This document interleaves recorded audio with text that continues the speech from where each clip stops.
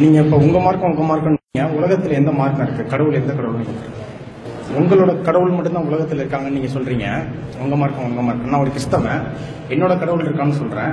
இன்னைக்கு உலகத்தை ஆள்றது அமெரிக்கா வாழ்றது இஸ்ரேல் என்னுடைய தூதரா இயேசு கிறிஸ்து பிறந்த ஊரு.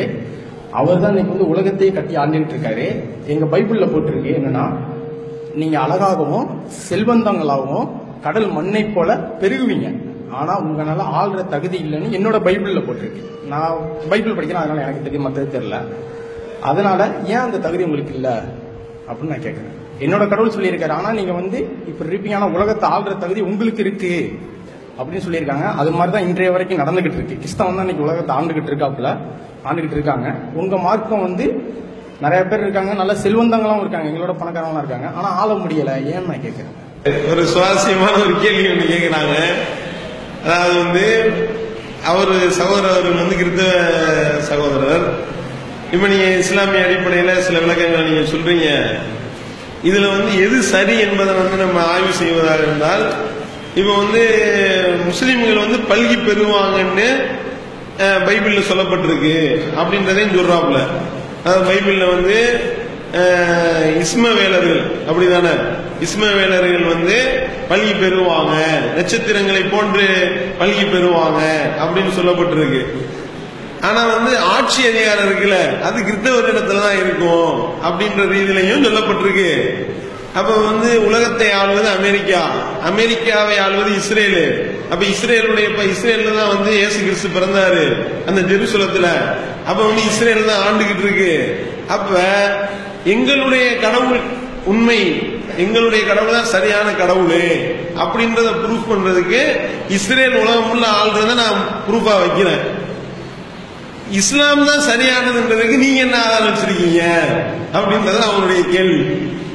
நீங்க உங்களால ஆட்சிக்கு வர முடியல, இல்ல எவ்வளவோ முட்டி மோதினாலும் ஆட்சிக்கு வர முடியல. அப்ப உங்களுடைய கடவுள் உண்மைன்றதுக்கு என்ன எவிடன்ஸ்? எங்களுடைய கடவுள் உண்மைன்றதுக்கு ஜெருசலத்தை இயேசு பிறந்த அந்த ஜெருசலம் இஸ்ரேல் தான் ஒட்டுமொத்த எல்லாத்தையுமே ஆண்டுகிட்டு இருக்கே அப்படின்றத கேட்கிறாங்க. சகோதரர் அவர்களுக்கு முதல்ல ஒரு அடிப்படையை நம்ம சொல்லிக் கொள்கின்றோம். அதாவது கடவுள் எந்த கடவுள் சரி அப்படின்றது, கடவுள் உண்மையா பொய்யான்றதுக்குண்டான அளவுகோல் யார் ஆட்சி புரியுறாங்களோ அது அளவுகோல் கிடையாது.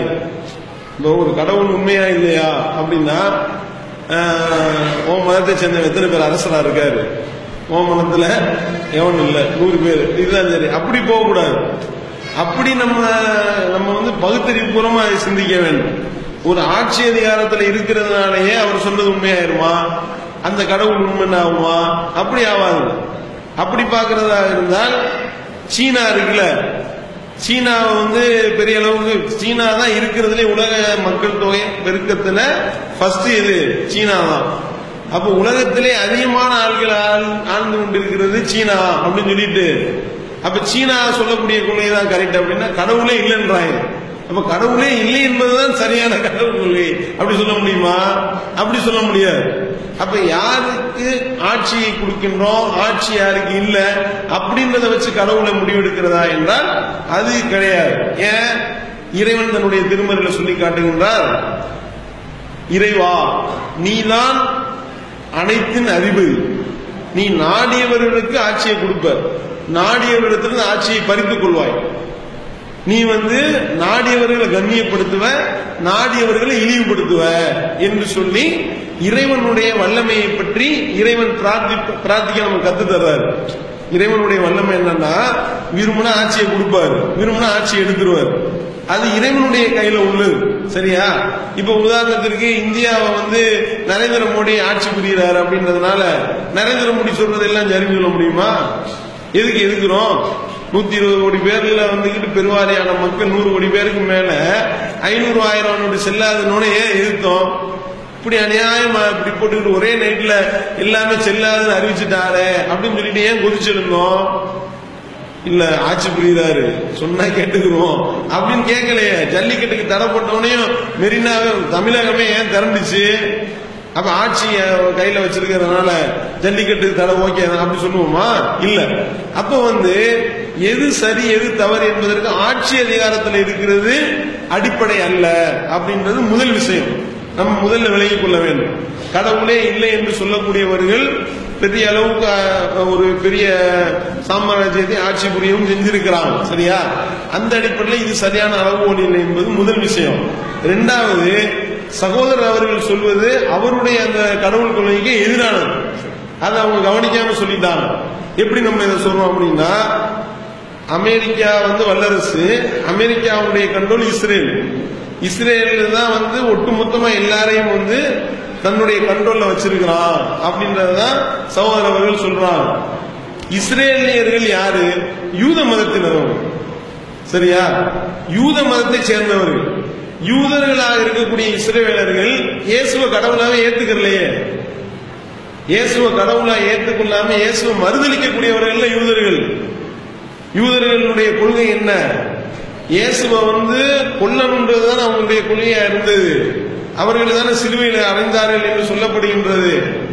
அப்படின் பொழுது அப்ப யூதனுடைய கண்ட்ரோல்ல தான் இருக்குன்னு நீங்க நம்புனீங்கன்னு வைங்க, அப்ப யூதன் சொல்லக்கூடிய கடவுளுக்குள்ளதான் கன்ஃபார்ம் ஆகும். அப்படி அப்ப நீங்க வைக்கக்கூடிய வாதம் உங்களுக்கு எதிராக திரும்பிச்சா இல்லையா? அதாவது யூதர் யாருடைய கண்ட்ரோல்ல ஆட்சி இருக்கு? யூதருடைய கண்ட்ரோல்ல. யூதர் என்ன சொன்னாங்க? இயேசுவை நாங்க தான் கொண்டோம்னாங்க. ஏன் கொண்டா? நான் கடவுள்னு அவர் சொன்னாரு, அதனால கொலை பண்ணோம். அதை ஏத்துக்கிறல, யூதர்கள் ஏத்துக்கிறல. அப்ப யூதர்கள் இயேசுவை கடவுளாக அங்கீகரிக்கவில்லை. இன்னும் சொல்வதாக இருந்தால் இயேசுவினுடைய தாயார் மேல பாரதூரமான குற்றச்சாட்டை வைத்தவர்கள் யூதர்கள். இயேசு தகப்பன் இல்லாம பிறந்தாரா? இயேசுவினுடைய தாயாருடைய கற்புக்கு களங்கம் விளைவித்தவர்கள் யூதர்கள். என்ன செஞ்சா? அது தவறான வழியில போய் பிறந்த குழந்தை பார்த்திருக்காங்க அப்படின்னு சொன்னான். அதை நம்ம ஒத்துக்கிறல. ஆனால் யூதர்கள் அப்படி குற்றம் சாட்டியவர்கள். அப்ப அவர்களுடைய கையில ஆட்சி அதிகாரம் இருக்கிறதுனால அது சரின்னு சொல்ல முடியுமே. ஜெருசலத்தை அங்க பிறந்ததுனால அவங்களுடைய கண்ட்ரோல் இருக்குன்றாங்க. ஜெருசலத்துல பிறந்தாரு, ஓகே, அப்படின்னு வரலாறு நீங்க நம்புறீங்க, ஓகே. ஆனா அங்க பிறந்தது ஆளக்கூடியவர் யார்? இஸ்ரவேலர்கள். யூதர்கள் ஆண்டுகிட்டு இருக்கிறாங்க. அப்ப யூதர்கள் என்ற அடிப்படையில் பார்த்தா எல்லாமே பொய்ன்னு ஆயிப்போச்சு. இப்ப அப்படி ஆயிடும்.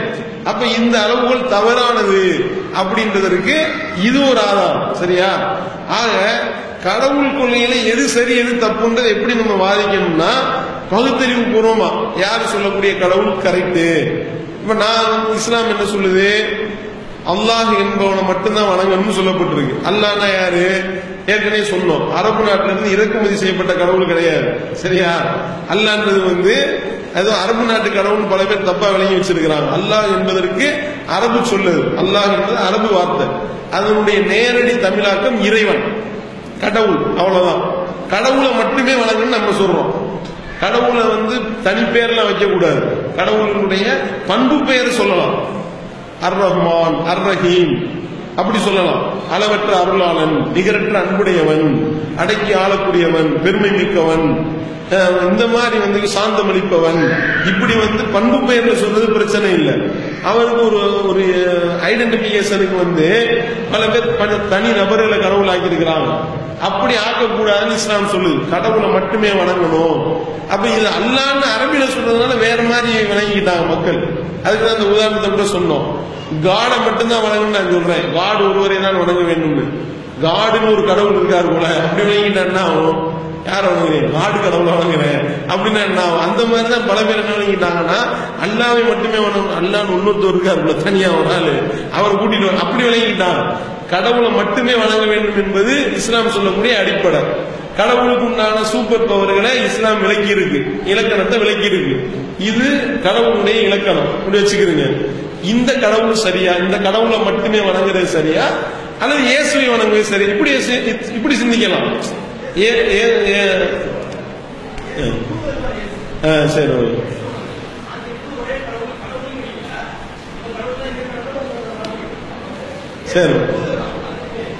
சரி, ஓகே ஓகே சார். சரி, ஓகே சரி, ஓகே ஓகே சார். அப்ப இயேசுவை வணங்குறது அது தவறுன்றதை அவங்களே சொல்றாங்க. இயேசு அவர் முகமது நபி மாதிரி ஒரு தூதர் தான் அப்படின்றத சொல்றாங்க. அப்படின்னா ஓகே தான், பிரச்சனை இல்லை. சரியா? ஏன்னா இயேசு என்ன சொன்னாரு அப்படின்றத நீங்க பைபிள் எடுத்து பாத்தீங்கன்னா, இயேசுவை நோக்கி அவர் வந்து கூப்பிடுவாங்களாம். எப்ப இறந்ததுக்கு அப்புறம் என்ன நடக்கும்ன்றதை இயேசு விவரிக்கிறாரு. அது வந்து பைபிள்ல புதிய ஏற்பாட்டுல மத்தேயு என்ற அதிகாரத்துல, மத்தேயு என்ற சுவிசேஷத்துல 7வது அதிகாரத்துல பதிவு செய்யப்பட்டிருக்கு. மத்தேயு சுவிசேஷம் 7வது அதிகாரம் 23வது வசனத்துல நீங்க எடுத்து படிச்சு பார்த்தீங்கன்னா, அநேகர் அந்நாளில், எந்த நாள்ல இறந்ததுக்கு அப்புறமா நம்ம உயிர் கொடுத்து எழுப்பப்படக்கூடிய அந்த நாள்ல அநேகர் என்னை நோக்கி, யார? இயேசுவை நோக்கி, கர்த்தாவே கர்த்தாவே, உம்முடைய நாமத்தினாலே தீர்க்க தரிசனம் உரைத்தோம், உம்முடைய நாமத்தினாலே பிசாசுகளை துரத்தினோம், உம்முடைய நாமத்தினாலே பல அற்புதங்களை செய்தோம் அல்லவா அப்படின்னு கேட்பாங்களாம். யாரை பார்த்து? இயேசுவை பார்த்து, கர்த்தரே, உங்க பேர்ல தான் எல்லா தீர்க்க தரிசனங்களும் உரைத்தோம், உங்க பேரை கொண்டுதான் எல்லா பிசாசுகளையும் விரட்டி விட்டோம், உங்க பேர்னாலதான் நிறைய அற்புதங்கள் எல்லாம் செஞ்சோம், எங்களுக்கு நீங்க வந்து அருள் புரிங்கன்னு கேட்பாங்க. அப்ப இயேசு அவர்களை நோக்கி சொல்லுவாராம். அவர்களுக்கு பிரதி உத்தரமாக இயேசு சொல்வாரு, ஓ அக்கிரம செய்கைக்காரர்களே, என்னை விட்டும் அகன்று போங்கள், உங்களை நான் ஒரு காலம் அறியேன் இப்படி சொல்லுவாராம். நாசமா போனவங்களா, ஓடுங்களா, என்னை விட்டு ஓடு, என்னை விட்டு விலகி போயிரு, நீ அக்கிரமக்காரன் அப்படின்னு சொல்லிட்டு, ஏன் நீ அக்கிரமக்காரன் தெரியுமா? இயேசு சொல்லுவாராம். எப்படி சொல்லுவாராம்? என்னை நோக்கி கர்த்தாவே கர்த்தாவே என்று சொல்லுபவன் அவன் பரலோக ராஜ்யத்தில் பிரவேசிக்க முடியாது. எப்படி? என்னை நோக்கி கர்த்தரே கர்த்தரேன்னு யாரு சொன்னானோ அவனுக்கு பரலோக ராஜ்யத்தில் இடம் கிடையாது. மாறாக என்னுடைய பிதாவின் சித்தத்தின்படி நடப்பவன் எவனோ அவனே பரலோக ராஜ்யத்தில் பிரவேசிக்க கடவன். தெளிவா சொல்றாரு.